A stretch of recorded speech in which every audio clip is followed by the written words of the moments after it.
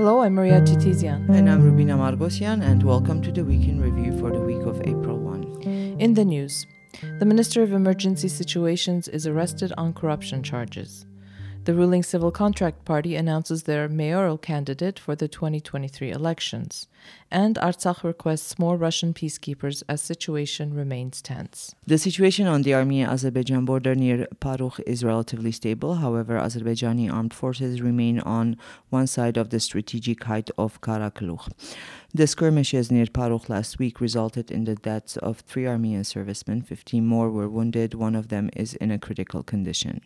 Over the weekend, there were mixed reports about the withdrawal of Azerbaijani troops from the village of Parukh. On March 27, Russia's Ministry of Defense announced that Azerbaijani armed forces withdrew from Parukh as a result of negotiations. However, the information was not immediately confirmed by authorities in Artsakh. In response, Baku stated that the announcement of the Russian Defense Ministry was flawed and that Azerbaijani forces had not retreated from Parukh and surrounding mountainous regions. The next day, the NKR Info Center, this is the Nagorno-Karabakh Republic Info Center, reported that the village of Parukh was under the control of Russian peacekeepers and that the Defense Army controlled most of Karakulukh, adding that Azerbaijani soldiers were still stationed on the positions they had managed to secure during the incursion on March 25. Negotiations are still underway among the Armenian, Russian, and Azerbaijani sides regarding this strategic height. On March 25, the Security Council of Artsakh applied to Russian President Vladimir Putin to increase the Russian peacekeeping contingent in Nagorno-Karabakh and also accordingly increase their arsenals, stating that since its deployment in Artsakh, the Russian peacekeeping forces have for the most part fulfilled their mission. However, since March 8 of this year, Azerbaijan has intensified its humanitarian, psychological, and physical aggression in the region. And on March 28, Putin's press secretary Dmitry Peskov said that Russia's defense ministry will make a decision on increasing the peacekeeping forces in Artsakh, adding that for Russia, the foremost priority is that the sides adhere to the provisions of the November 9 statement. Natural gas supply to Artsakh was finally restored on March 29.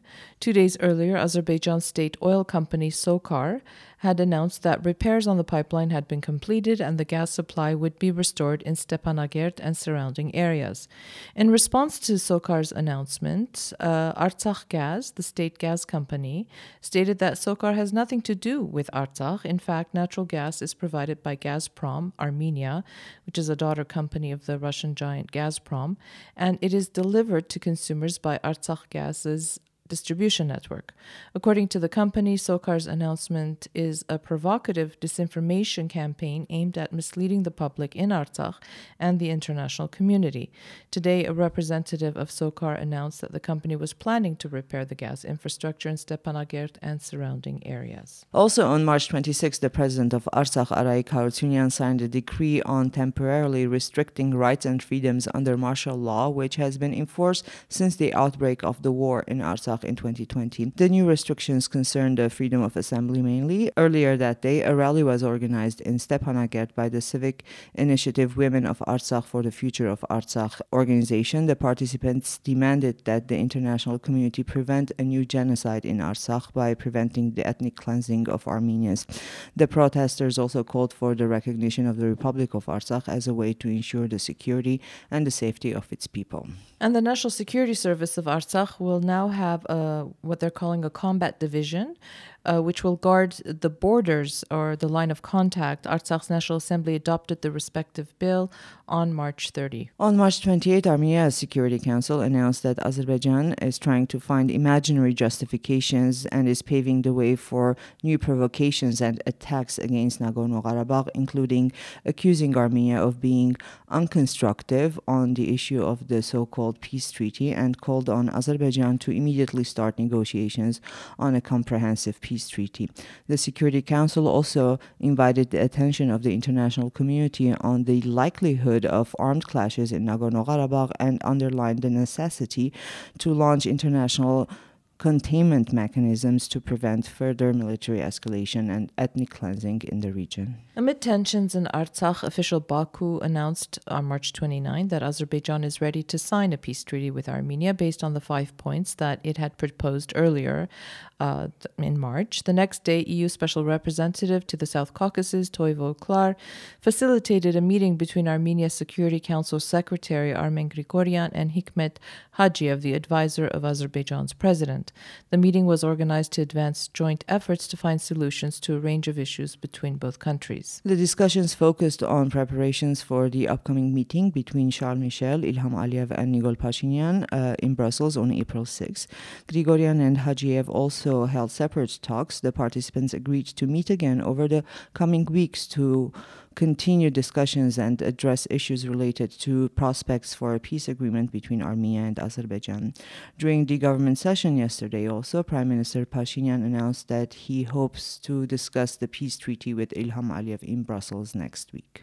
The OSCE chairperson in office, Polish Foreign Minister Zbigniew Rau, is conducting a regional visit. Today, he met with Armenia's Foreign Minister Ararat Mirzoyan. During a joint press conference, Mirzoyan stated that the sides discussed the recent tensions in Nagorno-Karabakh, the situation on the Armenia-Azerbaijan border, as well as the ongoing bilateral talks between Armenia and Turkey. Mirzoyan stated that Azerbaijan's proposals concerning the signing of a peace treaty are, in general, acceptable for Armenia, expressing hope that the OSCE will be able to facilitate these talks between Yerevan and Baku. Rau also said that the Polish chairmanship of the OSCE fully supports all initiatives which will help bring Armenia and Azerbaijan to the negotiation table, adding that the OSCE is determined to ask Armenia as well as Azerbaijan to engage in negotiations in good faith in order to reach a comprehensive solution for all issues. Rau also stated that the OSCE is hopeful that progress will be achieved, especially on account of pressing humanitarian issues such as the release of remaining POWs, information exchange on missing persons, and the preservation of cultural heritage. Meetings with Prime Minister Nikol Pashinyan and President Vahagan Khachaturian are also scheduled for later today. Before arriving in Yerevan, Rau had visited Tbilisi and Baku. During a press conference with Azerbaijan's Foreign Minister Ceyhan Bayramov, Rau said that as the OSCE chairing country, Poland supports efforts to reach stable peace in the region, expressing hope that the OSCE will remain a platform where diplomatic and political solutions can be reached for conflicts. Ilham Aliyev said during his meeting with Rau that Azerbaijan unilaterally solved the Nagorno-Karabakh conflict and that it's time that Baku and Yerevan sort out their relations. And this week, several media outlets, among them Turkish and European ones, reported that Armenia had sent 4 Su-30 warplanes to Russia for use in Ukraine. On March 28, Armenia's Ministry of Defense denied the claims, adding that it is also not true that Armenia served as the main route for Russia to transfer Syrian mercenaries to Ukraine. Yesterday, Prime Minister Nikol Pashinyan tweeted that outrageous disinformation was being disseminated, adding that the Su jets have never left the borders of Armenia since they were brought to Armenia. The BBC was among the foreign media organizations that reported about these Armenian warplanes as well as the Syrian mercenaries passing through Armenia. The BBC cited the Azerbaijani Haber Global as their source, but did not include the denial issued by the Armenian Ministry of Defense. Certainly, this was shocking and everybody was talking about it. It was a very one-sided report. And yesterday, Armenia's Ministry of Defense organized a tour of the military air base in Gyumri for military attaches of EU and NATO member states. During the tour, the military officials saw that these Su planes that are actually stationed in that air base. Amnesty International published its annual report this week on the state of the world's human rights, in which it called out Armenia for restricting freedom of speech and access to information. In the report, the organization stated that the government in Armenia introduced several legislative amendments curtailing independent media and other critical voices. It touched upon the increased fine for the insult and defamation. This is up to 6 million Armenian drams. That's approximately 12,000 US dollars, and the criminalization of insulting public figures. This week, the Foreign Affairs Minister Arat Mirzoyan was in Tbilisi for an official visit where he met his Georgian counterpart, as well as Prime Minister Irakli Garibashvili. Issues on the agenda of Armenian-Georgian cooperation included further promotion of economic relations and transport links. Issues related to regional and international security were also discussed. On April 8, Arat Mirzoyan will be in Moscow for an official visit. And now to local news. This week, Armenia's Minister of Emergency Situations, Andranik Piloyan, was arrested on corruption charges. He was appointed Minister of Emergency Situations in November of 2020. During the Artsakh War, he served as the commander of the 1st Military Unit and received the title of National Hero of Armenia for his services during the war. On March 30, Goris Mayor Arush Arushanyan was released. He was in pretrial detention for the last 9 months for handing out bribes during last year's parliamentary elections, as well as doing business illegally and causing damage to the environment. This goes back to 2017. He was cleared of all charges regarding electoral bribes, but he cannot take up any leading position in the local community for 5 years.